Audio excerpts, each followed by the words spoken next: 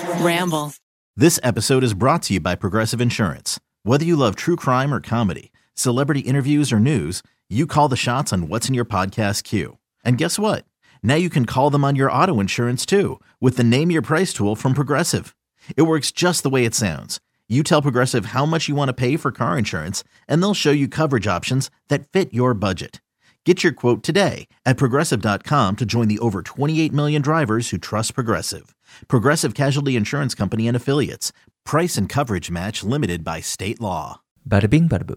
It was Yeram's wedding day. I'm going to call her Yeram, which is her name, and they had just signed the marriage license. Afterwards, they come home, they start unpacking their newlywed house, and everything's falling into place. They're in love. They're going to be stationed at the same South Korean Air Force base. Every part of that day was perfect. The fact that they got fast food after they got married, the fact that they were joking around, poking fun at each other, calling each other husband and wife all day while they're unpacking, the fact that he promised her, as her husband, to love and to cherish her, but more importantly, she made him promise to buy her pizza tomorrow. That was his first husbandly duty for her. Every single thing about the day was perfect until she was found dead. Yeram would take her own life the day after her wedding. This is 81 days after she was sexually assaulted by a senior ranking officer in the South Korean Air Force. Her father would later say, "My daughter wasn't killed by her assaulter. She was killed by the male-dominated Korean military that does not treat women as colleagues. It's the military system that punishes victims of sexual assault and not the perpetrators that killed my daughter." As always, full show notes are going to be available at rottenmangopodcast.com. This is a heavy case, so content warning. There's talks of assault and of suicide. So with that being said, let's get into it. In the summer of 2021, a female Air Force sergeant's sexual assault was caught on camera and nobody did anything about it. Instead, they interrogated the victim. They forced her to take a lie detector test to make sure that she wasn't lying about the assault. And 81 days later, she was found dead. Yeram was born in 1998, so she's Gen Z. She would have been 25 years old today. She died when she was 23 years old. She was a very disciplined kid from the get-go. I couldn't find too much about her childhood. From what I could tell, she spent all of her childhood just studying. She has a brother, an older brother, and two parents, super close family. Like, they're so tight-knit. She knew what she wanted to do with the rest of her life since she's in middle school. She wanted to join the Air Force in the South Korean military. That's her career path. So in Korea, they have these specialized high schools. They're like the Western equivalent to vocational schools, where you basically go to high school to study what you plan on doing in college and then later your job. So it starts in high school. You need to know what you want to do with the rest of your life in middle school. Practically every educational field has high schools for these types of studies.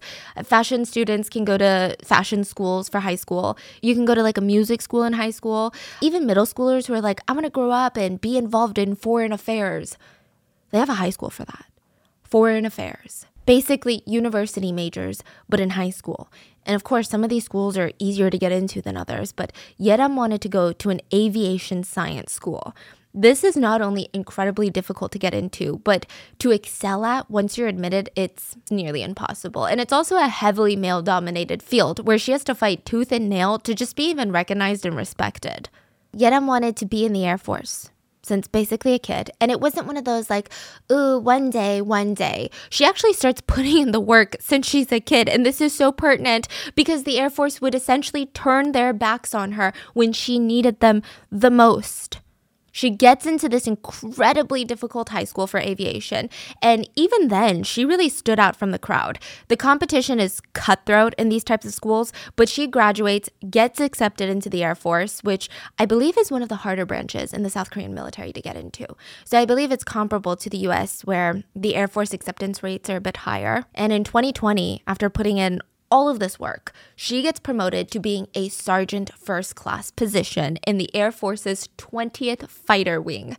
You're like, what does this even mean, right? I didn't know, but I'm going to get to all of it.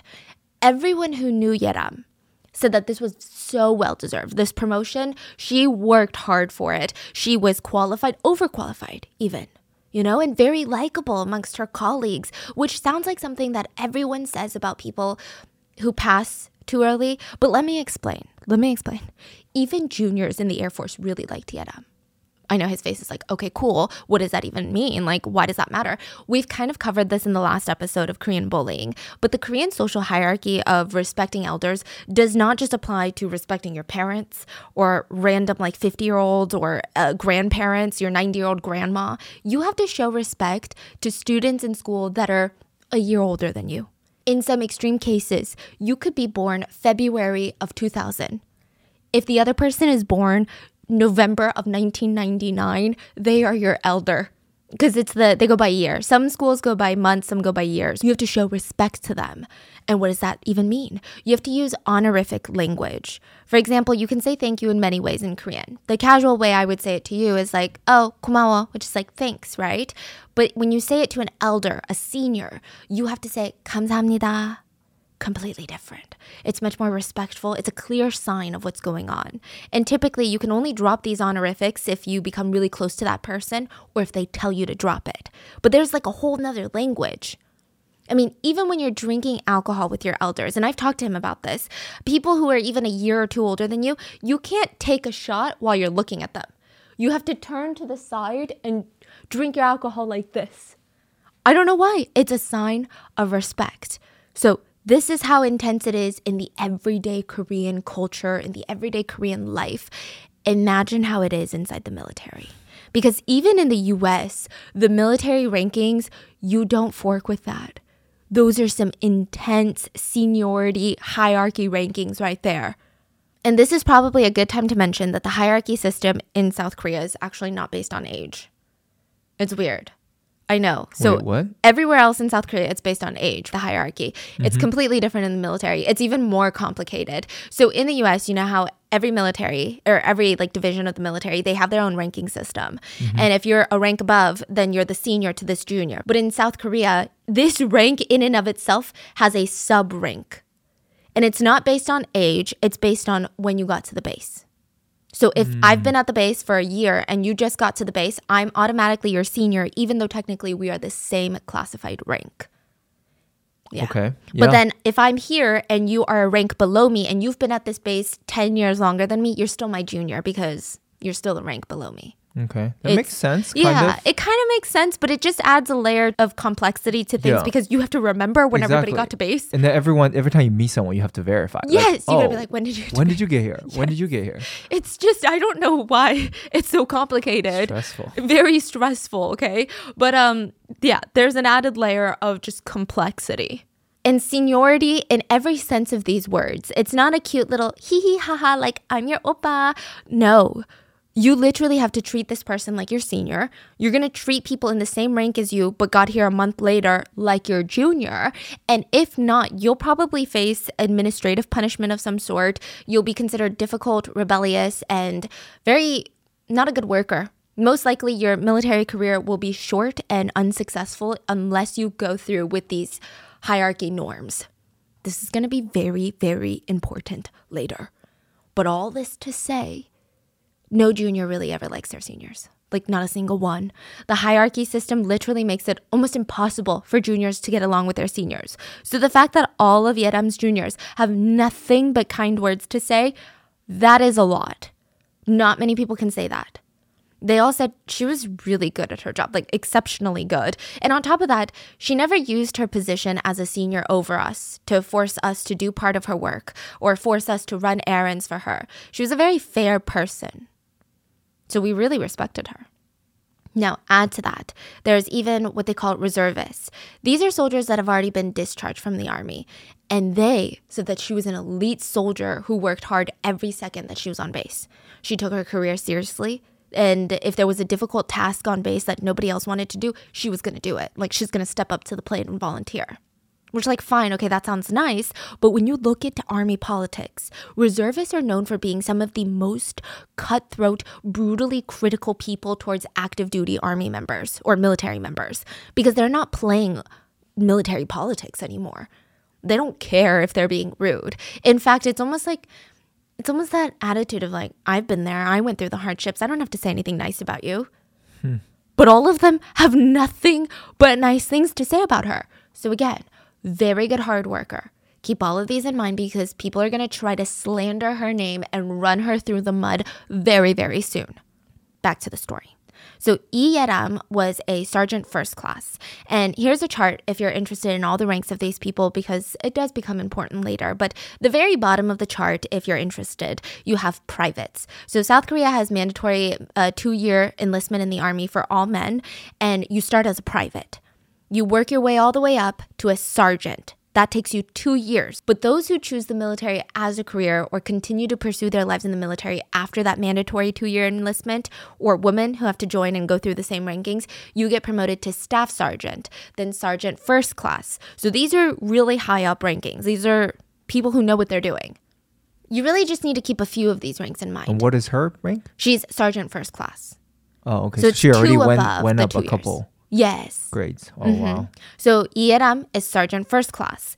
And on May 2nd of 2021, master sergeant, so one rank above her, master sergeant No. And just to keep things simple, in relation to Yeram, I'm just going to call people senior da-da-da or junior da-da-da. You don't need to know their precise ranking. You just need to know their power dynamic between them and Yeram. And it's important because some English sources, they leave out the added layer of power imbalance in this case because some of the offenders are in the same rank as Yeram. But I guess they don't know the sub-rankings. So the sub-rankings are super important inside of each rank.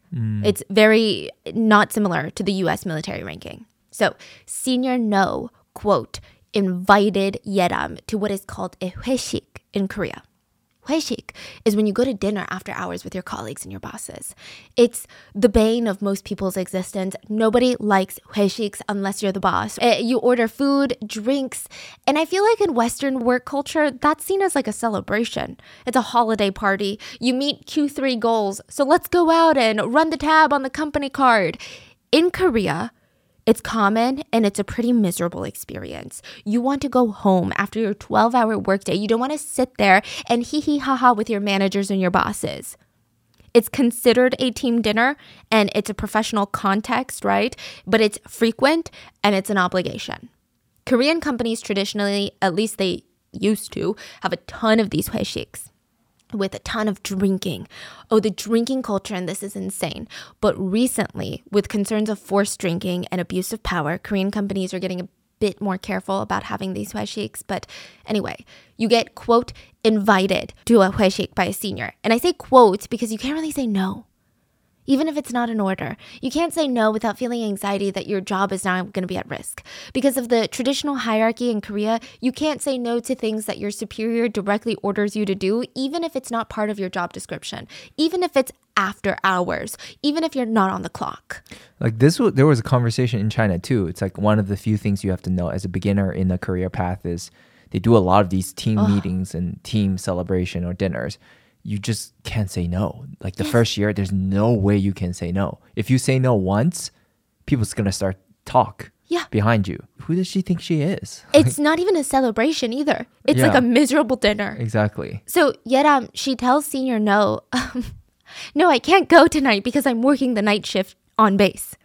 Which, like, think about it. Your manager is like, you got to come out for dinner with us. You got to come out for drinks. Sorry, I'm working, at our job. I'm scheduled to work. How would you respond? How would your manager respond? Oh yeah, that makes sense.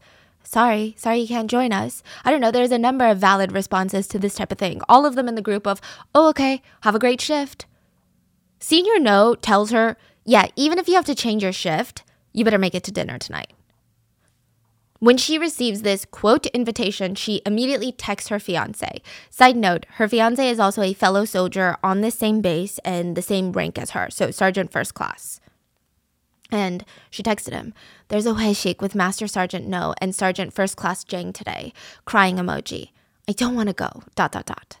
Wait, so she named 2 people? Yes. So Master Sergeant No is the one that invited her. He's a clear rank above her. But there is a Sergeant First Class Jang who's the same rank as her but is still her senior that's also attending. Why is he a senior if he's same rank? Because remember the sub-ranks. So he's been in the base longer than her. Oh, This just is because important. he's been there longer. Yes, this is a thing that a lot of American sources, like English sources, leave out is the fact that they just keep saying that he's on the same rank as her and that they're equals, but they're not. He's her senior technically. So she has to treat him with the same honorifics, the same type of like 존댓말 that she would to Master Sergeant No, even though they're the same rank class. So ridiculous. Yeah. So her text message to her fiance clearly shows that she doesn't want to be there. And this is not a situation that she voluntarily put herself in. What's even stranger is that this dinner wasn't even particularly related to her or the Air Force at all. Senior No, the guy that was inviting all these juniors, the guy that invited her, he had a friend who recently opened up a business. And the two of them, they had plans to go out to eat, just the two of them, to celebrate this guy's business ventures. Senior No asked them the day of the dinner, and he's like, hey dude, can I bring a bunch of juniors with me? The guy agrees. He's like, I guess there's nothing wrong with that. I guess I'll just meet these random Air Force juniors. Yeah, fine, that's fine.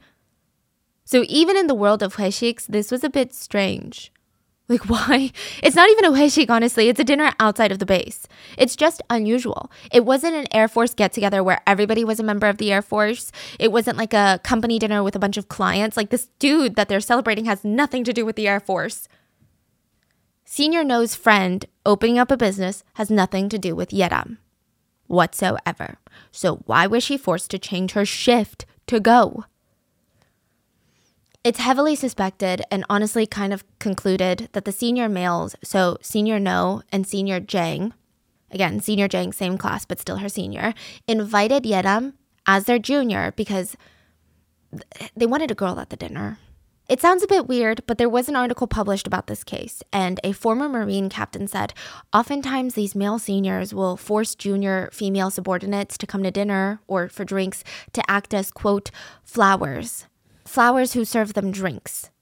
Basically, you are forcing this woman who is light years more intelligent than the rest of these men at this dinner and forcing her to just pour drinks all night so that they can, feel macho? Even if the women feel disgusted, he said, they have to swallow their pride and do it because these guys have the power to affect their promotions and your overall career.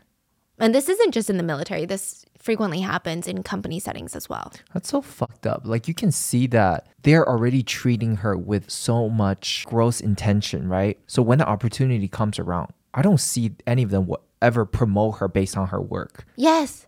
Because they still want her to be a junior to them. So that they can force her to do these things. Yeah. Yeah. This is the harsh reality of a female soldier in the Korean military. And honestly, just women in the workforce in South Korea too.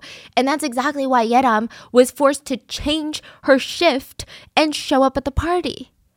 There's not actually any details, at least public details, on what happened during the dinner itself, but I think we can safely assume that Yeram did not have a great time, given the circumstances of her being forced to attend just to entertain her male seniors and colleagues. I don't think she's having a blast. The dinner ends at around 11 p.m., and this is when everything starts to get so shady. It really starts to fall apart. I think every single decision made by some of these male seniors, to me, it just reeks of suspiciousness, of intent, at least in my personal opinion. Just hear me out. The first being that this dinner in and of itself was illegal. This is in 2021. Korea, heavy COVID lockdowns. Okay, it's not nearly as bad as how it was in 2020 where everyone was forced to stay home, but there were pretty strict restrictions on how many people could meet up at once, how many people could gather and grab drinks or dinner at once, and the law said that you can have a get-together with a maximum of 5 people, but there were more than 5 people at the dinner. Meaning this gathering in and of itself was, again, illegal. This is so important later, and it just adds to the unusualness of everything. The next unusual thing was who took them all home. These types of dinners are known for everyone getting drunk. Seniors will force juniors to take shot after shot of alcohol, and they use the excuse that they're trying to teach them how to grow up, or the excuse that if you don't take another shot with your senior, then you're basically disrespecting them. You're letting them drink alone, which is disrespectful. They use these sad excuses and throw them around to make you get wasted. That's pretty much it, so they can probably take advantage of you. So if most of them are drunk, how do they get home? Surely Air Force sergeants are not drinking and driving, right? In Korea, taxis are everywhere, at all times of the night, especially to make sure that you get home after these 회식s. That's how common these are. But more than that, there's even a service called 대리운전. I don't know if other countries have this, but I just remember being so fascinated. But you can literally book someone to drive your car home, all the way home. So if you drove your car to dinner, you don't want to abandon your car in the parking lot because what are you going to do the next day? So you get these people and it's so common. It's not like risky, like, oh my God, someone's driving my car. And most drivers are out and available at this time. It's not even pricey. It's like getting a very affordable Uber. So this is all very, very important because rather than using these readily available, very affordable, super normal services, the seniors instead, they insisted that a junior drive to the venue, not drink at all, and drive everybody home. So that's Junior Moon, and he was a junior to every single one there, including Yeram.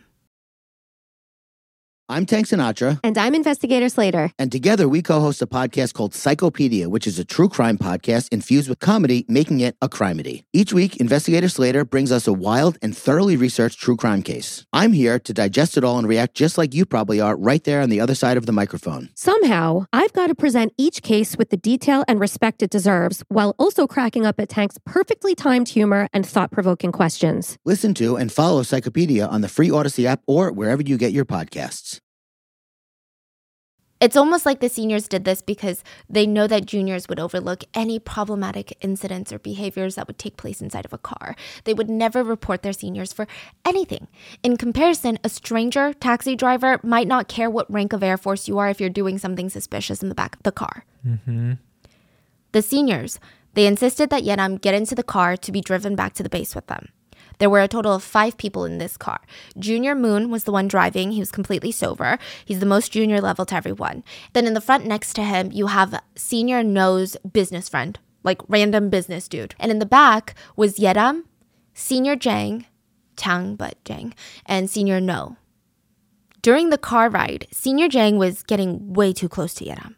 He's starting to touch her inappropriately in a car full of people, mind you, so including his seniors. I think that's incredibly audacious, but I think it also goes to show you what the culture is. The fact that he thought this was okay to do in front of his seniors. Oh my goodness. Just think about the culture of that. Like, these juniors wouldn't even dare fart in front of their seniors. But sexual assault, that's fair game. Yeram tries to make conversation to get him to stop, but he doesn't. The first stop was to drop off Senior No and his business friend. So they get out of the car, and now the front passenger seat opens up. And Senior No urges either Jang or Yeram to come to the front seat. He's like, oh, like, one of you guys sit in the front so Moon isn't lonely driving up here, basically. Like, come on, like, get in the front. But Senior Jang kept refusing and was like, no, don't worry about it. Like, we're both so comfortable back here. Speaking for the both of them. Later, Senior No would claim that he doesn't remember any of this conversation because he was way too drunk. A lot of people speculate that this was his pure acknowledgement that he knew that things were getting weird in the car and that he knew that Yeram was probably feeling incredibly uncomfortable. But again, he would later claim he had no idea what was going on. He doesn't remember a single thing about that. So he put in like 2% effort, Yes. try to acknowledge the situation, but he was like, yeah, whatever. Yeah. But the fact that he even saw that situation and was like, whatever, is crazy. Yeah. So after the two get out, we're left with driver Moon in the front, Yeram and Senior Jang in the back. As the car ride goes on, Senior Jang proceeds to sexually assault Yeram in the back seat of the car while Junior Moon is driving. He's groping her chest, rubbing on her private parts, forcibly kissing her, shoving his tongue down her throat. And this next part requires a bit of context too, but in South Korea, it's illegal to not have a black box. If you're unfamiliar with those, there's not that many in the US, but a black box is a camera that's attached to your car. It records the outside of your car, and oftentimes it records all of the audio inside and outside since it's used as evidence during car accidents. And it's illegal for cars not to have a black box in South Korea. So there is audio of this assault that was caught on the camera's black box, the car's black box. So everything was heard? Yes, in the audio, you can hear Yeram just explicitly and clearly denying consent. She says, "Can you stop touching me now?" It didn't work. So she tries a stronger approach. And I think the translation, the English version of this, doesn't sound like a strong approach, but in Korean, it's very strong. It's, "Don't you need to see my face again at work tomorrow?" So in Korean, it's like, what are you doing? You are my senior at work. You need to face me again. What are you doing? Like, think about what you're doing. That is so sad. It didn't work. The assault continued for 20 full minutes. 20 full minutes. When the car finally arrives back at base, Yeram asks Junior Moon to stop the car outside the base, and she said that she would walk back to her quarters from here. The conversation is heard on the black box. Moon asks, "Are you sure you're going to be fine walking from here?" "Yes, I can. See you tomorrow." She gets out. She runs out of the car and starts going in the opposite direction of where the car is headed. And as she's running off, she's already calling her immediate senior, Sergeant First Class Kim. So this is like her immediate manager, I guess, even though they're in the same rank. Maybe he's like the top of all the Sergeant First Classes. So I imagine that he's a senior to both her and to Senior Jang. Then on the black box audio, you can hear Senior Jang ask Junior Moon to stop the car and ask to be let out too. Moon again asks, "Are you sure?" And he says, "Yeah, I can walk from here." As soon as he's let out, Senior Jang starts running after Yeram, practically chases her all the way to the women's quarters. And he didn't chase her to apologize, at least not initially. He first laughed in her face and told her, "Try and report it all you want, nothing's gonna happen." I'm not sure if he realized how incredibly idiotic he was being, but sooner or later he flips a switch and starts begging her to keep silent about what happened in the car. He starts begging her, trying to convince her. He even feels a strike of desperation and tells her, if you report what happened, I'm gonna kill myself. And when that didn't work, he asked, "Can we hug and make up? Can we hug it out?" As if sexually assaulting her for 20 minutes wasn't enough, he wanted to touch her yet again. The fact that he's begging her to keep quiet about the sexual assault and then he's still trying to make physical passes at her throughout this conversation is astonishing. From Yeram's perspective that night, it's pretty easy to see that this guy is not going to leave her alone until she verbally convinces him that she's not going to tell anyone. She already told Sergeant Kim, so, she's just trying to tell him, like, "I'm not going to just go home, like, please, I'm not going to tell anybody." So she agrees. She agrees to pretend like nothing ever happened. Now, mind you, he's right outside her living quarters, so just imagine the terrifying aspect while this is all taking place. Like, inside is her room with her bed. Like, this is just worst case scenario. She's just doing whatever she can to get this guy to leave. Now, this is the part in horror movies where you keep holding your breath. You're like, okay, once the sun comes up, by morning, everything is going to be easier. Everything is going to be brighter. It's going to be less terrifying. There's less monsters. Like, the thick of night is not when you want things to go down. But for Yeram, the morning was the start of another nightmare. The next morning, Sergeant First Class Kim calls Jang, the assaulter, into his office. So remember how the first thing that she did when she got out of the car was to call her Senior Kim. The next morning, Senior Kim does not talk to her. He just calls the assaulter right into his office and is like, "Hey, so she told me what happened last night," and like, "What happened last night?" We don't really know what happened during this conversation, but it's been said that Jang flat out admitted to the assault. But this is just speculation and has not been proven. Around the same time that Jang is being questioned by Senior Kim, Yeram is called into a private meeting with Master Sergeant No, the one who invited her to the damn dinner in the first place. And he knows that she was assaulted last night, like word had gotten around. He knows this, and he asks Yeram to not report the sexual assault. Because if she does, they would all get in trouble. Why? When technically Senior No could say he never knew that was going to happen. He had already gotten out of the car by the time that most of the assault had taken place. So why was he asking her to stay quiet when he probably wouldn't even get into trouble? Because the dinner broke COVID restrictions. So the dinner party guests would probably get a slap on the wrist and get into a little bit of trouble by the military for breaking the law. He said, "You should stay silent about your sexual assault so I don't get in trouble for breaking COVID restrictions." If that's not unbelievable enough, he tells her, "Can you just pretend like nothing happened?" Like verbatim. "Can you just pretend like nothing happened?" No. Just as Senior Jang had asked her last night. And they say it's not all. Yeram said hearing this from her Senior No, the one who was supposed to be the authority, the one to protect her, to make sure that all the juniors underneath him were defending the country with dignity and honor, him telling her to forget about the sexual assault was almost as bad as the sexual assault itself. She said she was floored. So just to recap everything, the next morning after her sexual assault, Senior Jang, the senior who assaulted her, begged her to stay silent and threatened to kill himself if she didn't. She reported it to their Senior Kim, and his way of handling the situation was bringing in the assaulter and just flat out telling him, "Yeah, so the victim told me what happened last night," poking the bear with no intention of making sure that the two of them would even be kept apart. He literally did nothing to support Yeram in this this case that's now open. Now, the other senior, an even higher level senior No, the one that invited her to the dinner, is bringing her in and telling her to pretend like it never happened so that none of them would be blamed for breaking COVID protocol. This is the morning after the assault, not even like 12 hours later. I mean, literally every single person in a position of power over her that have direct control over her life and career are trying to shut her up.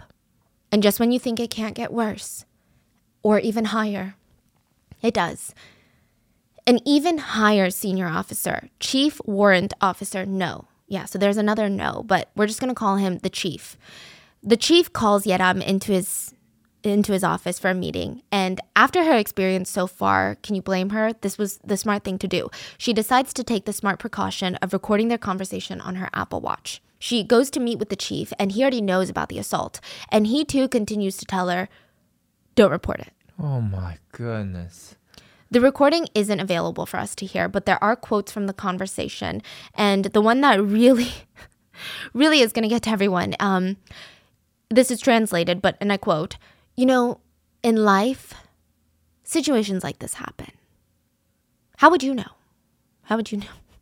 That's what he says to her, a sexual assault victim. He says, in life, situations like this happen. That's his way of telling her things like this happen, so it's best to let it go. He tells her that reporting a situation like this would mean that everybody involved would hurt their reputations and their positions. And at the end, he's like a passive-aggressive threat. He's like, not to mention your own. Yeah, he's basically threatening her career. Yeram and her parents, who knew what was going on at this point, they were steadfast in their support for Yeram. They were not backing down. She refused to comply and instead filed an official report with the military police. So not with her seniors, but the military police. And I see that your eyebrows are raising like, this is where we get hope in the story. Absolutely not. Absolutely not. Within 24 hours of the incident, she reports it to the military police. And at this point, this is so infuriating. But Yeram still had trust. She still had hope in the Air Force, the military that she had devoted practically her whole life to. She believed that this is one bad base, one bad egg, and maybe a couple of senior eggs that went a little rotten too. But at the end of the day, the Air Force is known that this is their motto, the highest power defending South Korea. I wonder if it's also like a shattering thing for her world. Yes, like your whole image of life and what your whole fulfillment purpose in life. You want to join the Air Force to defend the country and do good.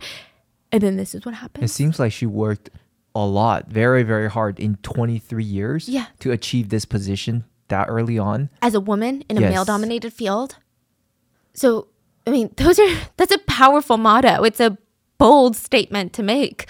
And this is the country and the force that she's been devoting her life to since she's been a kid. So even after all of these seniors tried to pressure her into not reporting her sexual assault, she still believed in the Air Force. After filing her official report with the military police, her dad called her and was like, are you going to be okay? Like, what's going to happen next? I'm worried about you. And she was confident, and she told him, Dad, there will be action taken right away. I filed it with the military police, and they told me that Senior Jang will be punished. There's no way that he's getting away with what he did to me. Don't worry, Dad. Everything will be dealt with and handled in an orderly fashion. Because that's how the Air Force runs things. Yeram's dad was concerned, but, this is his little girl. Of course he's concerned. He did feel a little bit relieved by her confidence. She had just so much confidence in the process, in the military police. Now, after the official report was filed, Yeram starts receiving text messages from Senior Jang, her assaulter. And in the text, he's just threatening to take his own life. I mean, it's not only manipulative, but Yeram's aunt later said, these are threats. These are threats. There are direct threats. How are they not? Tell me how they're not. He's texting her, I'm going to die. I want to die. He's basically telling her that if she goes through with this case, he's going to die and she will have blood on her hands. To make things worse, Senior Jang, the assaulter's dad, started texting Yeram. Imagine being texted by your assaulter's father, the man who raised your assaulter. He's trying so pathetic. These people are so pathetic. Pathetic. Oh, just till you hear his text messages. The dad starts texting Yeram, my son is my only pride and joy. I'm sorry, if I had a son who assaulted anyone, you are not my pride and joy. I imagine like literally 24 hours earlier, these are people that she looks up to. Respected, trusted with her life, because you're in the military. You don't just trust these people as your coworkers or your colleagues. When you're in the military, you trust these people with your life. These is like low life. Did something like this and then begs like a little, so pathetic. Yeah, and the dad keeps begging. He made a mistake. He's going to be taught a lesson, but not like this. Don't ruin his future. He begged her and he said, I just want to see my son honorably discharged. It is mind-boggling what some men compare to sexual assault. They're like, I know you've been sexually assaulted, but the priority here is not you. It's about my son being honorably discharged. The priority is not you. It's so that I don't get trouble for breaking COVID regulations. Yeah. Like, what about our life and dreams and goals? It's outrageous. So we talked about the Korean pharmacist who did the same thing like a week ago. He kept texting his victims that he was going to jump into the Han River and take his life when they started exposing him for knowingly spreading herpes. And it's happening again in this case. And it happens way more than we would imagine. In an interview, a psychologist reviewed the case and said, this is incredibly traumatizing. And the reason is, it's a bit different than being assaulted by a stranger. And I'm not saying that one trauma is more than the other, but when you know the assaulter, there's this added pressure that you feel like you're ruining their lives. You feel like you're the cause of their reputation, their struggles, their ability to feed their family. You feel like you've caused that. You end up thinking about their situation and circumstances and their life and how they're going to recover, even though you are the one that has been assaulted. The psychologist said, receiving text messages of this type from the assaulter of wanting to take his life and the dad begging so pathetically, it must have put such an intense, immense mental, psychological strain on the victim. She's being re-victimized again and again. So while these text messages are coming in nonstop, not even giving her a moment to catch her breath, the military police's investigation starts by investigating Yeram. They call Yeram in. They're like, we got your official report, so we would like to give you a lie detector test. They want to administer a polygraph on a victim of sexual assault. This opens up a whole new can of worms in what the fuck is going on right now, because they administer a lie detector on the victim before they even question the assaulter. They didn't even bring in Jang yet. It's pretty clear who they're investigating, and it's not Senior Jang. It's said that in the military, there's a misconception. And this is not just South Korea, by the way. I feel like a lot of these cases, people are like, oh my God, what's wrong with the South Korean government? And it's like, well, it's kind of happening everywhere. There is a misconception that seems to run deep that women just love faking sexual assaults. It's like the concept of, we're just really bored. We're really bored trying not to die every time we have to walk through a dark parking lot. We're really bored fighting for our reproductive rights. We're just bored doing the overwhelming percentage of household domestic chores and bearing the mental load while still working on our careers. We're really bored, okay? And so for some sick, twisted, boring reason, we just like to report random men for fake sexual abuse claims. And I'm not saying that this never happens, but the statistics of that, pretty low. And on top of that, you can investigate and find the truth. But really, the first step is to perform a polygraph on the victim. It's such a bizarre way to investigate a report like this. Netizens were rightfully enraged later when this case becomes public attention, especially because there was an incredibly easy way to find out if she was lying about the abuse. Oh, the black box. Exactly. The car's black box. It's illegal for a car not to have it, and almost all black boxes record audio, so why would they not pull the footage right from the get-go? They could literally end the case before they even put in a hard days of work doing the bare minimum. Like, what kind of investigators are these? Where's the CCTV evidence? Why not look there? I mean, who thinks like that? Instead of going, no. Why don't we instead bring some people, hook them up to some machines, and see if their pulses go up? The regular police department would have done that. This is the military police. They're supposed to be more advanced. They don't ever pull the black box footage. Yeram would later have to personally deliver it to them. She was questioned on March 5th. Jang would not be questioned till 10 full days later. 10 full days. And in the meantime, the military police did file an official document stating that they would be conducting a full-fledged investigation. But they state outright in their document that the investigation would be done without an initial arrest or detainment. Basically, they're categorizing it as a non-arrest investigation. And this category of investigation is usually reserved for super light cases. Like someone stole my purse from the break room. They were clearly not taking this seriously. They didn't even detain Jang immediately to bring him in for questioning. And what's wild is when they filed this document, right? They're basically categorizing her sexual assault as a non-severe case, but they decided to categorize it as that before even talking to the assaulter, before even investigating the assaulter, or really anyone. All they did was perform a polygraph and investigated Yeram. And they said, well, doesn't seem that serious. Forget even doing the bare minimum of detaining him and questioning the assaulter. The military police do nothing. So Yeram is still forced to see her assaulter every single day at work. There's even a picture of how far their living quarters were from each other. Neither were allowed to move out of their living quarters, but they were 250 meters away. So 820 feet away from each other, less than 900 feet away from each other, every single day, every single night.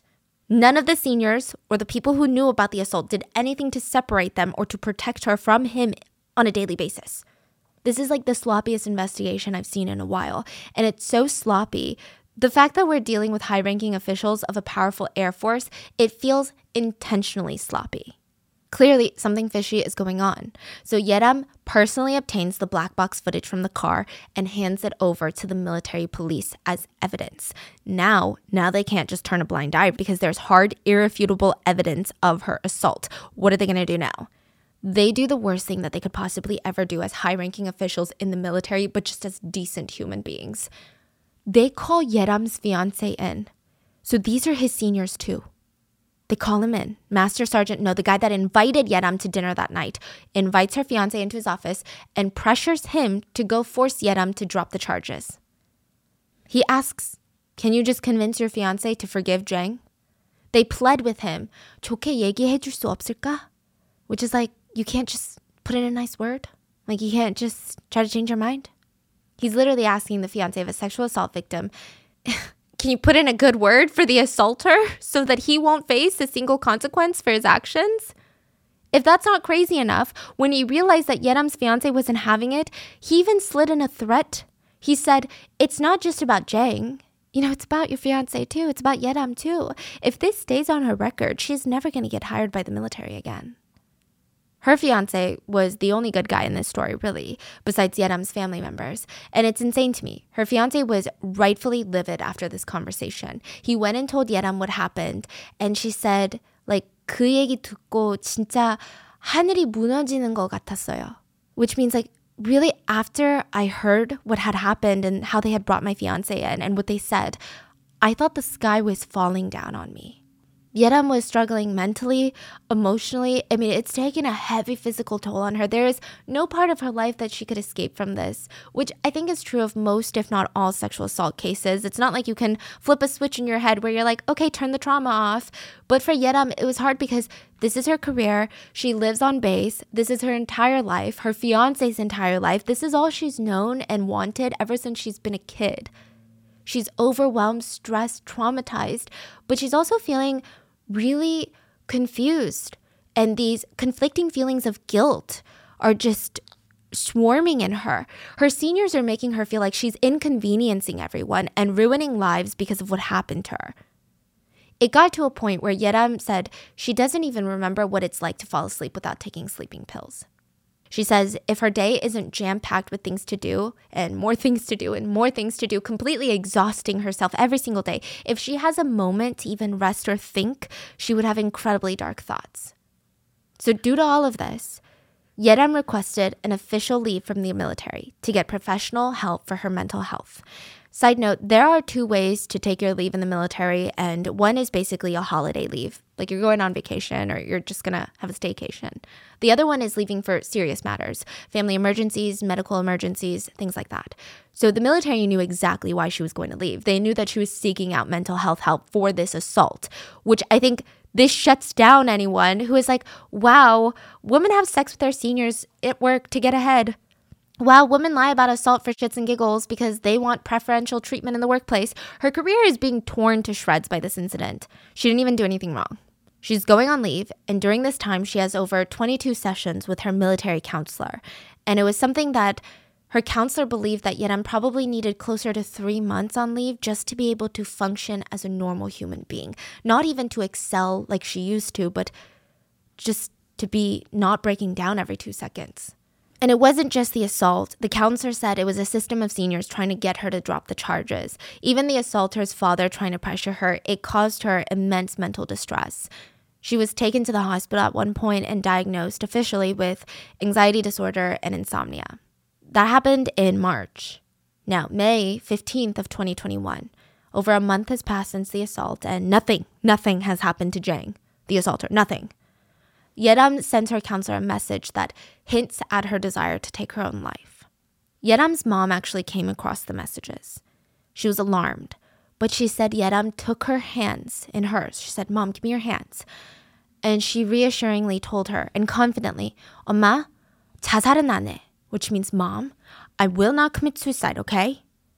Day 77 after her assault, Yeram was back in the military after her leave. For a week or two, she was going to be at her old base before she was finally being transferred to a new base, the 15th Special Missions Wing. This was like her fresh start, a semblance of life before everything happened, right?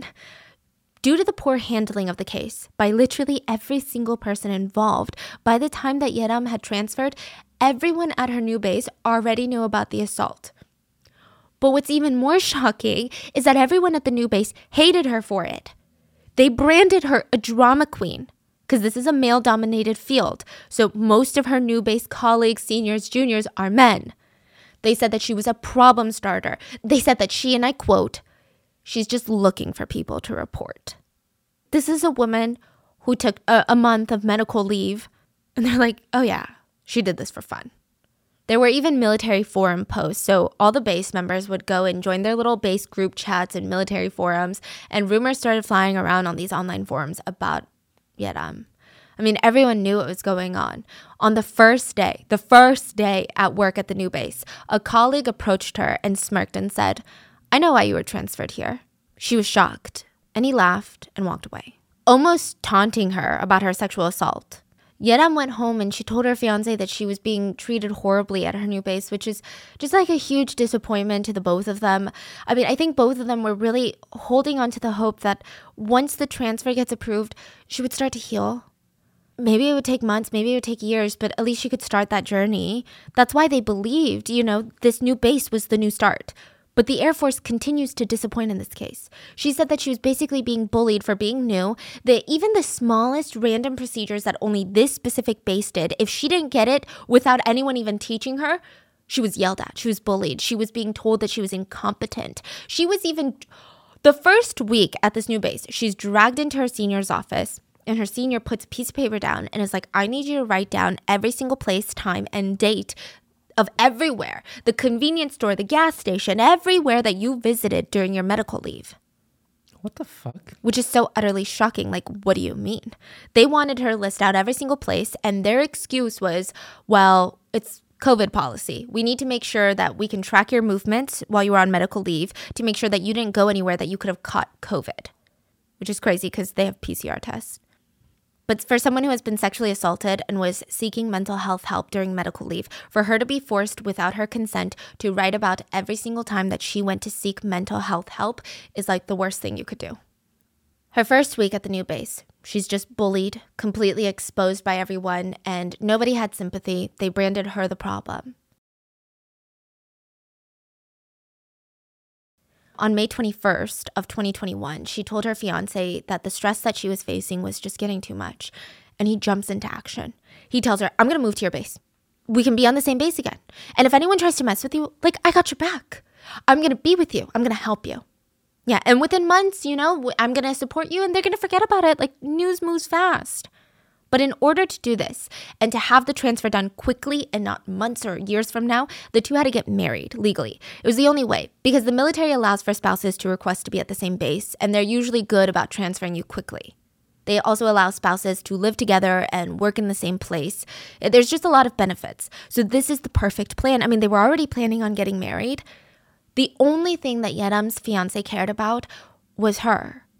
And he just wanted to be where she was, to help her through it. And they decide, okay, let's get married. They even went, rented a place near the base as their new newlywed house because she didn't want to live on base anymore. Even the day that she had to go to court to file paperwork for her marriage license, she told her base she would need the day off. They gave her a really hard time, accusing her of giving everyone an inconvenience and causing problems. They said that she can't do her job right in any aspect. She would later tell her fiancé she wanted to cry right then and there, but because she's a female soldier, there's already a stigma, so she held it in and then ran outside and cried. Day 81 after the assault, May 21st, the couple get their marriage license. And for the first time, things are looking up. Like that day that they legally got married, Yeram is smiling, she's laughing, she's so happy. I mean, she seems so happy. They got fast food on the way home from getting married. They even start unpacking for their new house and they're joking around for a few hours. At the end of the night, Yeram's fiancé, now husband, kisses her goodbye because he had to go in for his night shift on base. And he told Yeram to get some rest, stop unpacking, and we'll unpack together. When he's at work, she texts him, "Can you send me the pictures we took earlier?" And he texts her back, "Sure, you pretty thing. Should I post them?" And she texts him, "Yes." He texts her back, "Was the burger good today?" And she says, "Yes, it was so good. It's so nice being home. I don't want to go back to base." And he texts her, "Hee hee, I love you, my baby." And she said, "Tomorrow, can you buy me..." Sorry, I don't know why I'm so emotional. Okay. She texts him back, "Tomorrow, can you buy me kimchi and pizza and 탕수육?" So it's like a combination people in Korea get. And he texts her back, "Okay!" exclamation. This was the last conversation that Yeram and her husband would have, because when he got home from his night shift, just 81 days after she was sexually assaulted, Yeram was found dead. She had taken her own life. And sure, she had been the one to physically take her own life, but her father said, "My daughter wasn't killed by her assaulter. She was killed by the male-dominated Korean military that doesn't treat women as colleagues. It's the military system that punishes victims of sexual assault and not the predators that killed my daughter."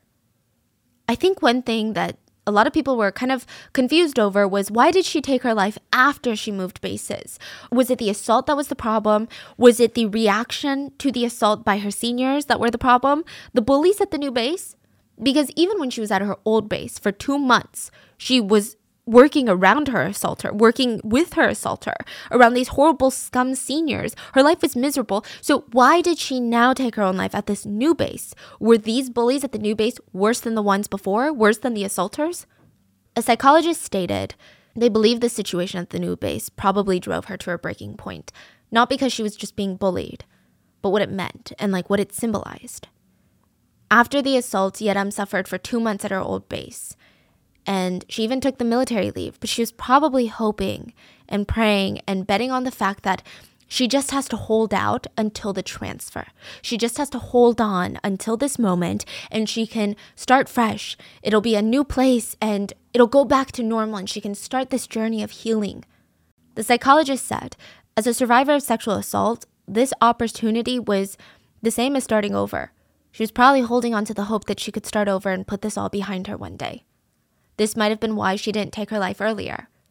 However, she moved to her new base and realized, no, life is not better. And she felt like she would truly never be able to get a fresh start. This is when she really broke down. She came to her new start and she was treated even worse than her previous post, and she was berated, exposed, treated terribly because everyone knew she was sexually assaulted. Her new start made it impossible, and the only way out in her eyes at the time was death. That's what the psychologist said. With Yeram's death, there were now more questions, honestly. Like, questions I think people would later be hard-pressed to ignore. The main ones being, where is Jang and how's the investigation going? Jang was fine. He's alive, on base, living life as normal.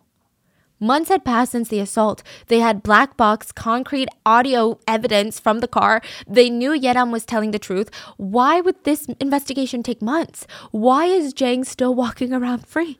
According to a military prosecutor who is not involved in this case, they said that the military typically has protocols for cases like this. So this is weird. This is abnormal. He said the investigative team, the actual investigators, they get 10 days. They investigate, they pass it on to the military prosecutors, so like the lawyers. They get 20 days. So the whole investigation should be wrapped up in a month. Okay, great, but now it's been 81 days. Why did you wait till Yeram is dead and the whole country is angry for you to do something? Yeram's family said for 2 months they heard nothing about this investigation. They had kept following up on it. Nothing. According to the military prosecutors, he believes that the military investigators were probably stalling the case to create more time from the incident. And it would mean that they could chalk things up to, details being blurry, memories being fogged up by witnesses, which would buy time and let the perpetrator off easy. That's typically why investigations like this have protocols for the military police to act within 30 days. Because the longer the investigation stalls, the only person it hurts is the victim. So it's pretty crystal clear right now that not a single person in power performed their duties at the bare minimum. Nobody did their jobs. Not a single person. Later, Congressman Shin asked the interesting question, not a single person did their job? Is it even possible for every single person in these levels of power to be this incompetent? Meaning, it's not incompetency. You're doing this on purpose. Every single person involved knowingly is stalling. It seems coordinated. It sounds like a conspiracy, but that's what it seems like. The military system clearly does not care for sexual assault victims. Even her comrades at her new base, or even her old ones, not a single person supported her in getting justice. In fact, all of them tried to convince her to pretend like it never happened. These are people that she probably trusted with her life.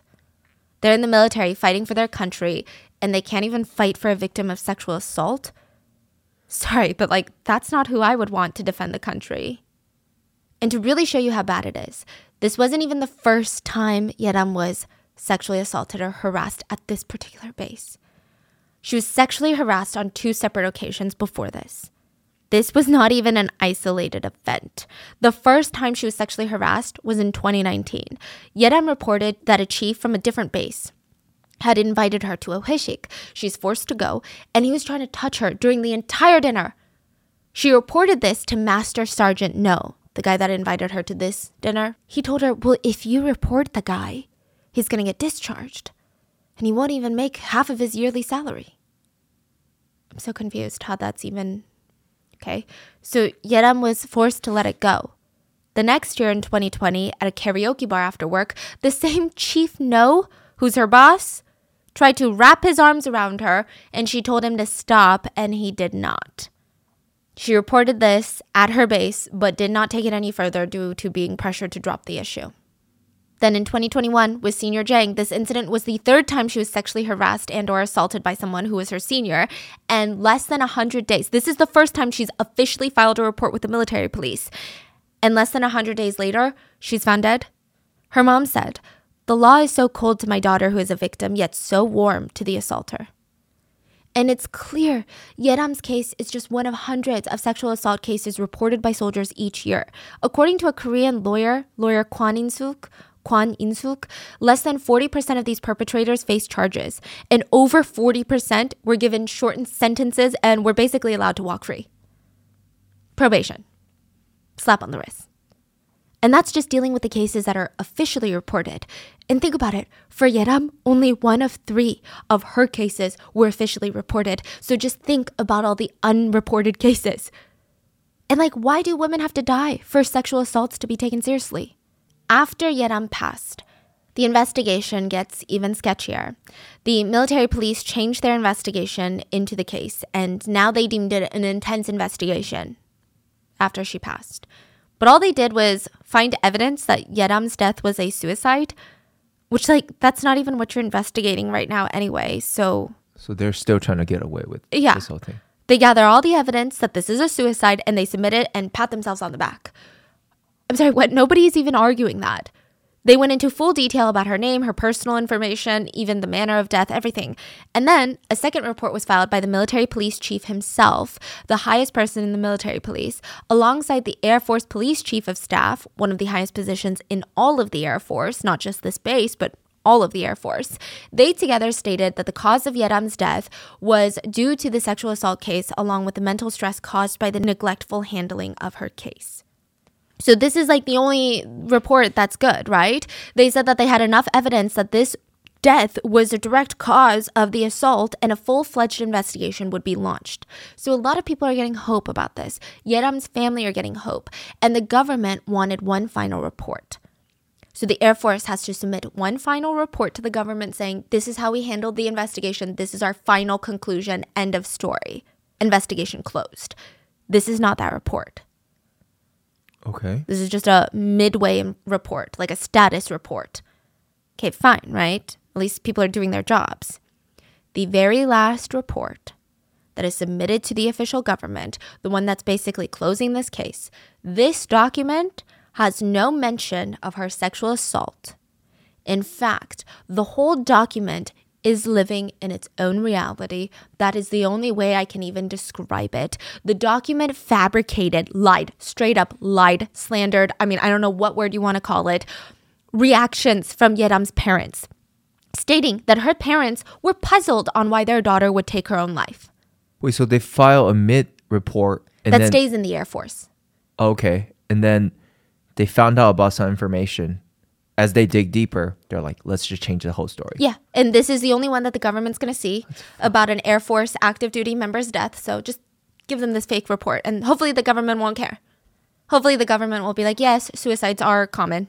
Not common, but they happen. That's what they were hoping. Yeah. They said that the parents were puzzled on why their daughter would take her own life. When in fact, they knew exactly why Yeram had taken her own life. They knew. Another weird thing was that the investigation document heavily suspects Yeram's newlywed husband as being suspicious, stating that he was the last one to see her alive before she died. They said that they investigated if the husband killed her, basically. This is the same investigation team that already knew about her assault, basically didn't know anything about it, and also knew that Yeram's now husband was called in by his seniors to try and get Yeram to drop the sexual assault charges. But they're like, yeah, we thought he was kind of suspicious. It seems like with this final document that was submitted to the official government, they were trying to cover it up, everything. They were trying to cover up her death, cover up the assault, cover their own asses, because now it's not just about Jang. Like, Jang is not this crazy important person in the military. They're not protecting Jang. They're protecting Jang Sr. and his senior senior and his senior because all of them fucked up the investigation. Eventually, they were protecting their own reputation as an Air Force as a whole. It's not even about Jang anymore. Yeram's family were so outraged, they refused to acknowledge this document, and they were set that the world needs to know what truly happened to their daughter. May 31st, news starts picking up the story of what happened to Yeram and Yeram's death. And only then was Senior Jang officially questioned. Once the news got involved. Once netizens got involved. Once media got involved. The story gained so much traction. June 1st, Yeram's parents demanded justice and uploaded a petition to the Blue House website. They gained over 400,000 signatures instantly, which is, I believe it's one of the most signed petitions in South Korea, because South Korea, I think there's only like 40 million people in the country. It's hard to get these petition signatures. 400,000. It was a story every single Korean, no matter their gender, no matter if they were military or not, it's so mind-boggling. They're like, we don't want these people to represent our country. That's disgusting. Yeram's father demanded that there be a new investigation separate from the corrupt military police investigation. So this prompted the government to respond because people are mad. They launched a detailed 100-day investigation by a special government council. So unrelated to the military police. And after 100 days, 5 people were indicted and charged with their crimes. So finally, let's start with Jang, the assaulter. He went to trial August 2021, and he straight up admitted to the assault because there's so much evidence against him. But he denied his other charges. He denied that he was retaliating against Yeram and threatening her. Remember all those messages of him threatening to take his own life? His lawyer tried to argue that wasn't a threat to Yeram. That was a threat to his own life. Technically, you could argue that my client was threatening himself. Yeram's father was disgusted by this, and he screamed in court, "Just save him. Everybody, just say that Jang is innocent and let him go. I'll take care of it myself." Yeram's father even threw a water bottle at Jang and screamed at him for killing his daughter. Yeram's mother testified during trial, and she said, "Every night I have nightmares about hanging out of a helicopter, holding onto a rope, and I'm searching for my daughter in the mountains." She then turned to Jang and asked, "I heard that you bothered my daughter on a regular basis. What did you hate about her so much to do that to her?" Yeram's mom also talked about how Yeram tried to reassure her that she wouldn't take her own life. Her mom blames herself. She said that she should have listened to her daughter more carefully. She should have tried to find out if she was thinking these dark thoughts again, and she said that she feels guilt for not protecting her daughter. And while she's talking about this, she actually goes into so much distress that she ends up fainting and has to be rushed to the hospital. Yeram's brother ended up attending the trial as well, and he was expelled from court pretty quickly because he tried to attack Jang. There were other key moments in the trial, like after Yeram got out of the car that night of the assault, the judge asked Jang why he ran after her. If you're not going to threaten her, why'd you run after her? And he had the audacity to say, it was late at night. I was worried about her, so I followed her. He said he did it because he was worried about her, not to threaten her. He also claimed he kept reaching out to her over and over again when she told him to stop because he felt like his apology wasn't enough, so he just wanted to keep apologizing. Basically saying that him telling her that he wanted to kill himself repeatedly wasn't a threat, it was how sorry he was, how apologetic and remorseful he was. Yeram's family were angry over these claims. The assaulter is talking like he's remorseful. He only remembers parts that are favorable to him.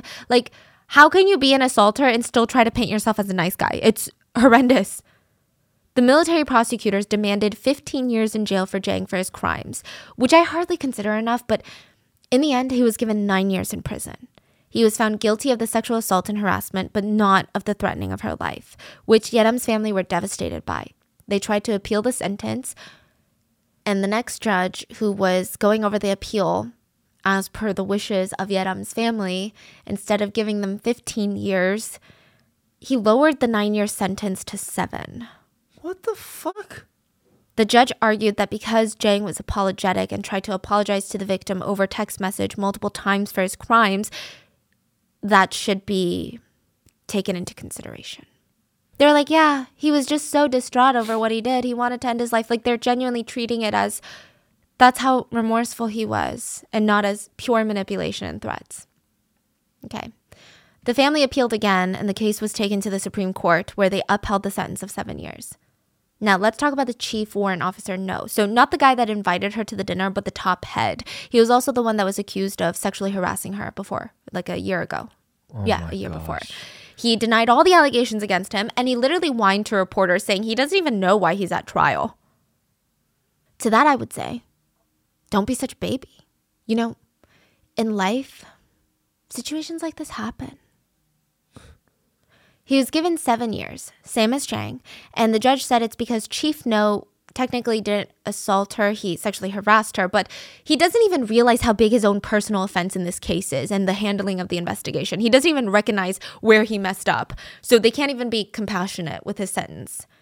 Later, that was changed to 2 years in prison, only 2 years. Which, side note, he would later be found dead in his prison cell a year after being imprisoned. It's a mystery as to why he died. There are no detailed public reports on his death, no reports on even the cause of death. And to that I say, I hope someone somewhere is conducting an investigation as thorough and as just as he did for Yeram. A few other officials were involved in the investigation that were also punished. They all got about 6 to 8 months in prison.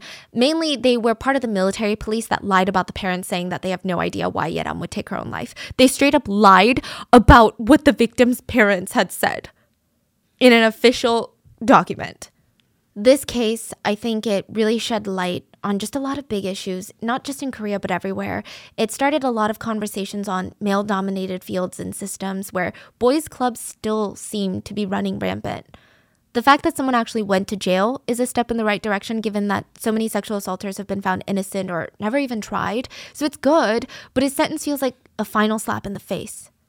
This case is now closed, but it's just really unfair. She was only 23 when she died, and she gave her whole life to the Air Force.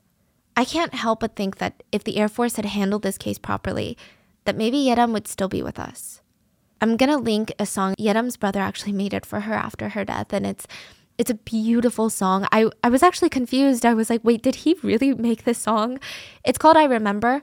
He was asked about it and how it was made and what he had done for it, and he said, they asked, did you compose and write the song yourself? He said, yes, I wrote, composed, arranged, and played the bass for the song.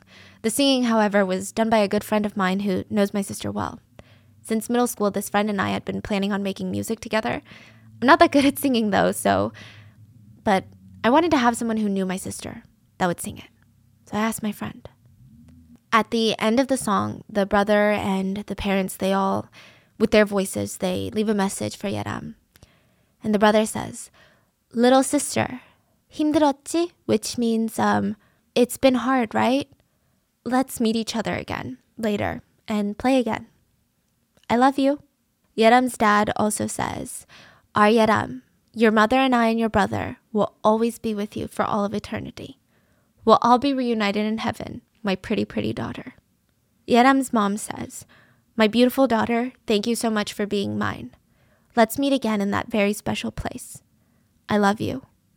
And at the end they say, "We will always remember you." 힘들었지 혼자 남겨져 외로웠지 어두운 그날에 장롱한 추억이 담긴 그 이불에 따뜻하게 감싸줄게